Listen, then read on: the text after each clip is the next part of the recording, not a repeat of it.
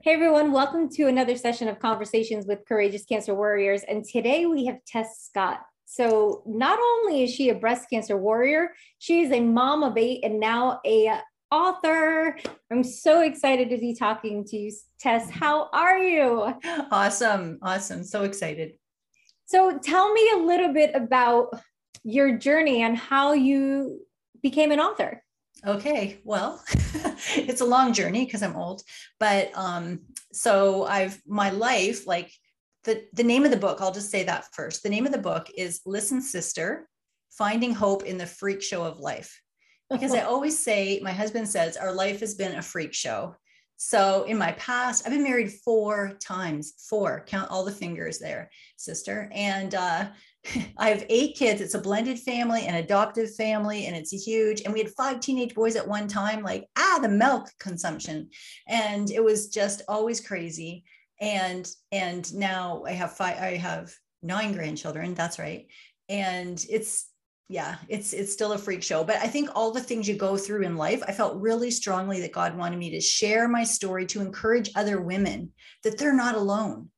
Whatever it is we're going through, sometimes it feels like I am the only one walking around with one boob, or I am the only one, whatever it is, but really we're not the only one. I think I can't even imagine anything that I could be the only one, right? So somebody out there needs to be encouraged that it was hard. It was dang hard, but we made it through, and you can too. So that's my why. That's my why of doing this. Oh, I love it because, we're a firm believer here that you can't do anything without your tribe, right? Like you can't get through this journey without your community. Yeah. And you're definitely not alone. So I would love to hear from you. Like, how did this book even come about? Yeah. Well, again, back to the freak show thing. My husband Rick and I were divorced. Like I had been already married. Like this is my 3rd marriage. And I'm like, I can't do this. And things weren't going great, I guess, but I didn't think it was that bad. And then he decided he's going to leave. So I'm devastated. I don't want to be alone again, all those things. So there's some shame. There's just lots of stuff. And, but he left. And after he was gone for 3 years, and during that time when he was gone, I honestly am thankful for that time. I don't want to ever do that again, but I'm thankful for it because I grew during that time. I needed to be alone that time, to be alone with God and to really grow. And after that, 3 years of being divorced, he came back, and our marriage was, it's amazing. It's a miracle. Our marriage was, our relationship was reconciled. We dated for, I think, 9 months, and then got married, and we moved in together after we got married. It was this is serious. This is not a game, so tons of counseling and all kinds of stuff. Anyway, so that in itself is a story. And then 3 weeks after our wedding date, I was diagnosed with breast cancer. 3 weeks. And I thought, what? How can this happen? How could this be good timing? Now I'm finally married to someone I love. And, my life is supposed to be great now. And then now we're going through that. And I thought it was the worst timing ever. But what I learned in the years after that is that it was actually the best timing ever. If there's ever a good timing to have cancer, because it allowed my husband, who had been gone for those 4 years, to show me that he loved me, right? To take care of me. He didn't know this was going to happen. I didn't know it was going to happen, right? It was just a normal mammogram. And and it showed our kids that, Dad's here, he's in, he's there. And if it would have been different timing, if he would have, if I would have got sick and then he found out and said, you know what, you're sick, I'm going to come back, I would have been that is not happening. There's right. No way. Right. So it did allow, and I had no choice but to trust him. And it's always a long road, going through this kind of thing, going through chemo, going through radiation, Herceptin, the whole thing.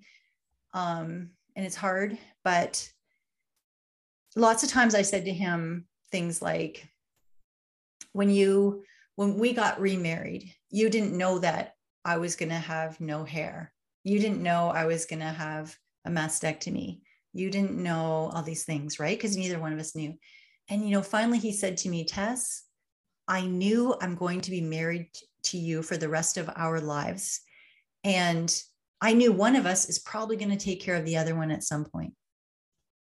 And that's what I'm in for, So it was a gift. It was a gift, really. Yeah. And, you've said so much that's so good. First and foremost, like,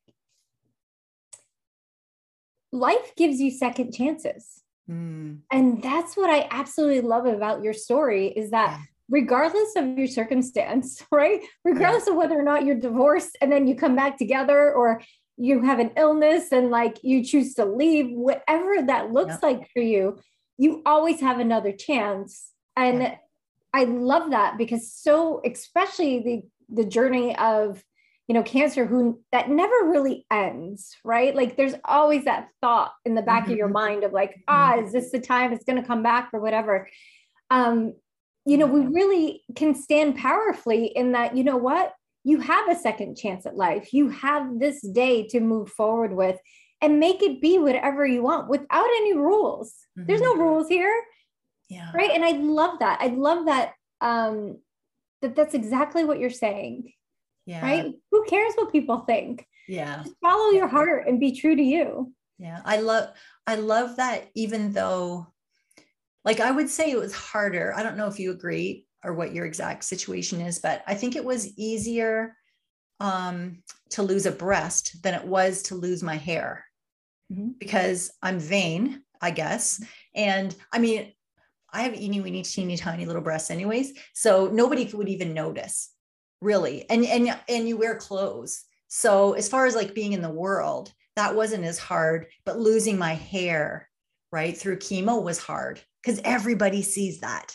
Yeah. And I struggled so much more with that part of it, and the self-image and like all of those things I found to be really hard. And then it came all in gray. Like, what is that about? Yeah, no, it's true, because I also know that it's like that wiry black hair too that happens, right? But so you said something that's really great, and I don't think it's vain. I think for me, how it lands, it's, I'm a very private person, to the point that I was diagnosed on my baseline mammogram, just like yourself, routine mammogram going in there. And once I found out what was really going on, I didn't share it with anybody. I didn't want people to know, because I didn't want their pity. I also didn't want to have to be the person to manage their emotions for what I'm dealing with here. Like, I get you care about me, but I can't deal with you right now being upset. So it took me a really long time. It took me a good year before I really was like, okay, I'm going to start sharing this with people. And I can understand why losing your hair would be so difficult for you, because there's no way to hide it. Right. There's no way to hide what you're going through. Well, I had a wig, but so I had like a long red, like Reba McEntire wig, because I thought, if you're going to do it, like, I'm not a private person. You and I are like total opposites. Not that I put it on my Facebook or anything like that, but I did have a friend, which I'm so thankful for, who had breast cancer 2 years before me. So I wanted to talk to her. I wanted to ask, like, okay, they said this, but it might not be anything.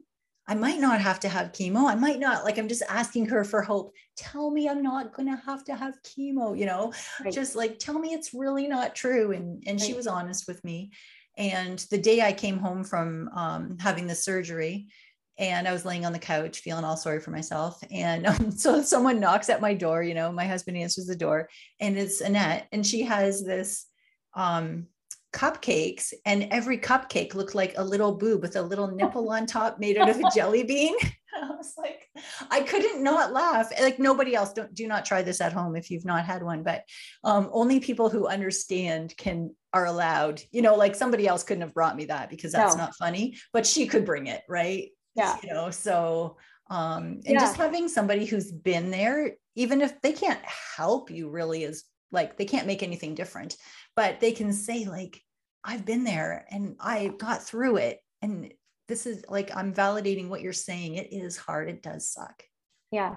And, we don't want people to understand, right? We don't want people part of this club, but when we do meet each other, there's just an automatic relatedness because you've gone through the journey too, right? Yeah. And no one's journey is, identical, but there is a common thread in there. The other thing too that I want to say is I couldn't agree with you more about the cupcakes. Yeah. For the fact that somebody gave me a t-shirt of my boobs try to kill me. And I literally don't know where it is because I was like, oh my, it brought out this emotion in me that I didn't think I had. So I get it. And you're spot on when you said like somebody who's been there is really the only person that can do that. Yeah. Yeah. Yeah. I saw a meme this week about something else, but it said something like, if you've never been in their shoes, don't pretend the shoes fit. Yes. Yes. Something like that, but it had a cuter picture. But yeah. Oh, I love that. Exactly. Yeah. I need to find that. Yeah. So you've gone through this, you've rekindled your romance, you've gone through breast cancer, you've raised 8 kids. So you want to talk about resilience, right? Like resilience indeed. And boys atop of it. And boys. Sorry, guys. Sometimes like it's true. Boys and girls are totally different, right? And at what point did you decide, I just need to share this story? I felt really like there's lots of other little stories. Like 2 of our boys fought against addiction, and my son that's adopted is special needs. Like there's like hundreds of like little stories in each thing. But I knew, I guess it was a couple years ago, like I felt really strongly like you have to share your story. You need to encourage, and whether that was going to be like the biography of my life, which it's not, or whether how I was going to share it, like maybe just blogging or maybe just talking to somebody, or, I didn't really know how, but I really knew, like I knew that I knew when that I had to do it. I've never written before. I have a grade 12 high school education. And because I got pregnant at 19, like that's my story, part of my story. So anyway, I started just writing little stories, did a blog. And then I just knew I had to try to write a book. And so I thought, okay, I'm just gonna, write a little bit at a time whenever I'm working full time at a college. And, we have a busy life. Like I still have one son at home who's 18. And my oldest son is 38, by the way. And so life is busy, my husband and everything. So anyway, I got up for work one morning and I was doing my hair and I thought, wow, like my smile kind of looks crooked in the mirror, and I'm always pretty kind of judgmental of my face anyways, like, what is wrong? Is that a pimple? You're 57, anyways, I'm looking in the mirror. It's kind of like, it's kind of, and the day before I had like blurry eyes, but I thought it was my prescription was changing. So those 2 things added up a little bit, but I had to be at the school to open it at 6:30, 7 o'clock, because the whole world revolves around Tess here. I am the one, no one else can do it. So I finished putting on my makeup. I go to the college. I'm the only one there. And my boss finally comes in and I kept looking at my phone, like a little selfie, looking at myself. And it's just like this, that's what it was like just like totally crooked. And he came in and I said, good morning. And he said, what's wrong with your face? I'm like, oh, that's not a good sign. He said, you have to go to the hospital. So I went to Emerge, and which is like, I don't know what you're American, right? I'm not sure what you call it, but anyways, went to the Emerge, and they said, they thought it was a stroke. They kept me in for 3 days, all kinds of tests, and it was a TIA, right? And I forget what that stands for, but it's basically, thank you. Yeah. It's like so it's a warning, right? So after, there was no long lasting effects. Thank you, Lord. Came home and I said to my husband, this is just a false alarm. I'm so thankful, because in the middle of it, in the middle of all that and not knowing what's going on, you don't know that's what it is. And I'm laying in the hospital bed and I'm thinking, okay, God, I think you want me to share my story. And now I can't see, it's blurry, and I can't speak. My words are all garbled up. I couldn't speak the words. They were in my head, but I couldn't get them out. This makes no sense.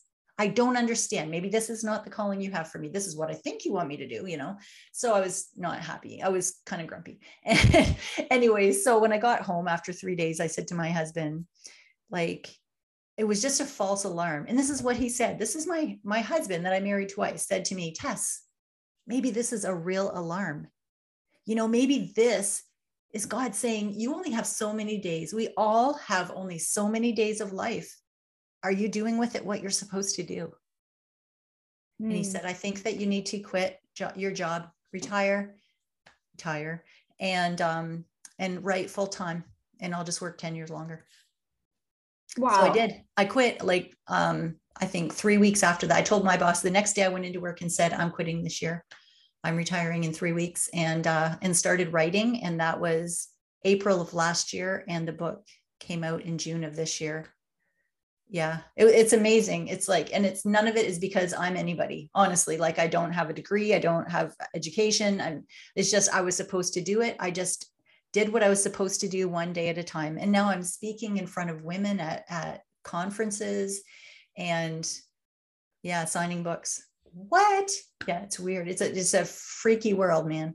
I just love what you said. And just, you know, some of the smartest people I know have never gone and even graduated from high school. So education for me isn't the end all be all for anything like this, but I just want to say, I am proud of you to have the courage to be like, you know what? He's right. And to also be receptive to the gift that he was giving you and being like, okay, I'm just going to go for it. Yeah. Right. I'm going to quit my job. I'm going to write full time, and I'm just going to see where this goes. Like, a lot of us can't let go. We have to keep pushing forward. And that's why I always say that my diagnosis was a gift, because it gave me the hit on the head, the really hard hit on the head multiple times, to have me recognize, like, I need to put myself first. Mm-hmm. Like, and I think especially as women, we don't always give ourselves permission, because there's always something to do. There's always somebody to take care of. There's always laundry. There's always whatever it is, right? And it's how we are, I think it's how we're programmed a little bit, right? Like, we feel that we have to nurture the people in our lives, and we always forget to nurture ourselves. Yeah. So if somebody hasn't said that to you already, like, I am proud of you. Proud of you. It was hard. Like, it was a difficult decision to stop work. I mean, it was a job, my favorite job of my whole life. I loved it. I loved all the people I worked with. It gave me a lot of satisfaction, because I was like, you probably don't remember, there was a TV show, MASH. Yeah. And okay, so there was Radar, and he was the center of everything, right? And that was me. So I had a job that I loved, because I was like looking after all these people, and I was busy all day, and like, I was making everything just run like this, right? And I was appreciated. And then to walk away from that to this unknown, you're going to try to write a book and get a book contract. Do you know how many times people send book proposals to publishers and not get book contracts? Yeah. And I got the first one I sent. Wow. First one. Wow. Like, what? I know. Yeah. It was shocking. But I know, right? All along, I know I was doing the right thing. It was the right thing, because there's so many women who need to be encouraged. Yeah. And that's the goal. The goal isn't to sell. I mean, sure, I want to sell millions of books, of course, but the goal is to encourage women, for me, whatever that looks like, whether it's this, whether it's speaking on a stage, whether it's people that read my book, like whatever it is, I just want to encourage women coming after me. I love it. I love it. And I have to tell you that your story resonates with me, because, you know, I had a job that I absolutely loved. You know, I am a physician assistant, and I was working in oncology. And I was actually supporting the validation of Ibrance. And ironically enough, it's what I'm on now. So I've come full circle, and it's really surreal. But when I was patient facing and I was on the front lines, you know, working with metastatic cancer patients, I'm like, I can't heal myself right now. and heal them at the same time, right? Like it wasn't in alignment. So I found myself like, struggling, crying on the elevator and between patients, like, and it took a lot for me to just be like, I got to find something else. Yeah. And I walked away from it. And it took me a good 3 years for my ego to finally quiet down and be like, this is what I'm supposed to be doing now. Yeah. Right? Like, I never wanted to be a public speaker. I never wanted to have a podcast. It just kind of evolved that way. And like this upcoming weekend, I have an opportunity to speak on a pretty big stage. And I'm just like, right, I'm having a little bit of imposter syndrome, a little bit of like, what do I have to say? But just like yourself, like you just keep moving forward and like have a belief that you are up to what you're supposed to be up to. Yeah. And it's for a reason. It's that I don't want all of this to be for no reason. Yeah. What would I have liked to hear when I was at that stage, whatever it is, the cancer thing or the raising little kids? Like, it would have been nice if somebody would have said, yeah, my kids also peed in the Lego bin. Then I would have been like, oh, okay, it's happened to somebody else, whatever that is, just encouraging them. Because I think when I was a young mom, like, all those years ago, and I connected with my friends, a couple of friends in real life, so I saw their life, or I connected with them on the phone and I could hear their kids yelling and screaming and, pulling at their legs. So I knew that their life was imperfect, like mine, not perfect.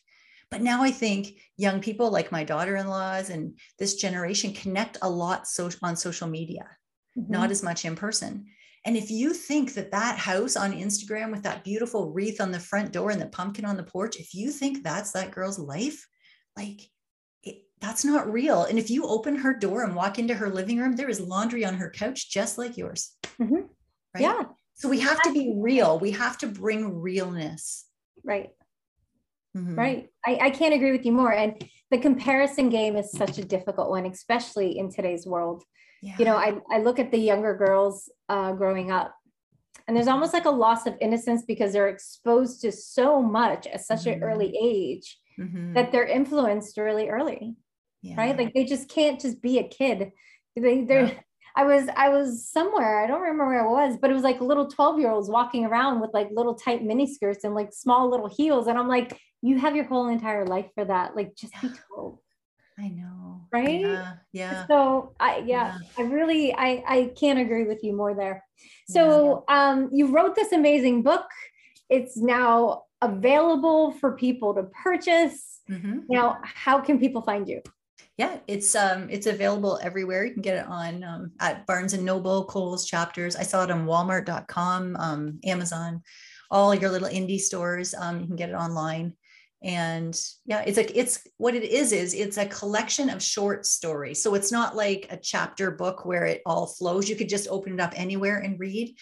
Each story is probably just like 2 minutes long. So you can read it while you're in the bathroom and your kids are like banging on the doors, or, just if you're sitting in the car waiting for somebody, or they don't all one lead to the next. It's just kind of like a sort of like, say, chicken soup kind of thing. So it's like a story that really happened, and most are embarrassing, and kind of what I learned from that story, and a verse at the end. So like almost like a little devotional, but not really a devotional, just like little short stories. Yeah.